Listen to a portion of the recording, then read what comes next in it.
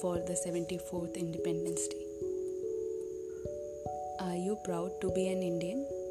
If no, then travel to the borders. See the tough life of soldiers. Cannot see and feel that? Then see their families.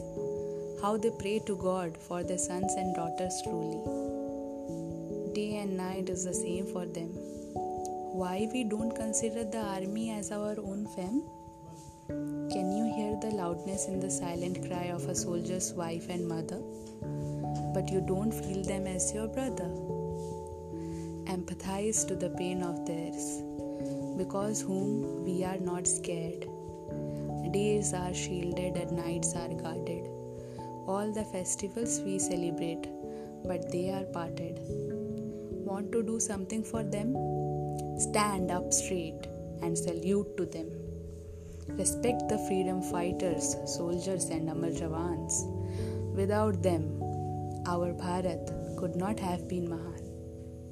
This is why I am proud to be an Indian. The beautiful souls have sacrificed lives for us, so do not be mistaken. Born in this land, we are blessed. This Independence Day, let's take a pledge to make the stage where every Indian is free to laugh, dance and share without the stress of judgment, name and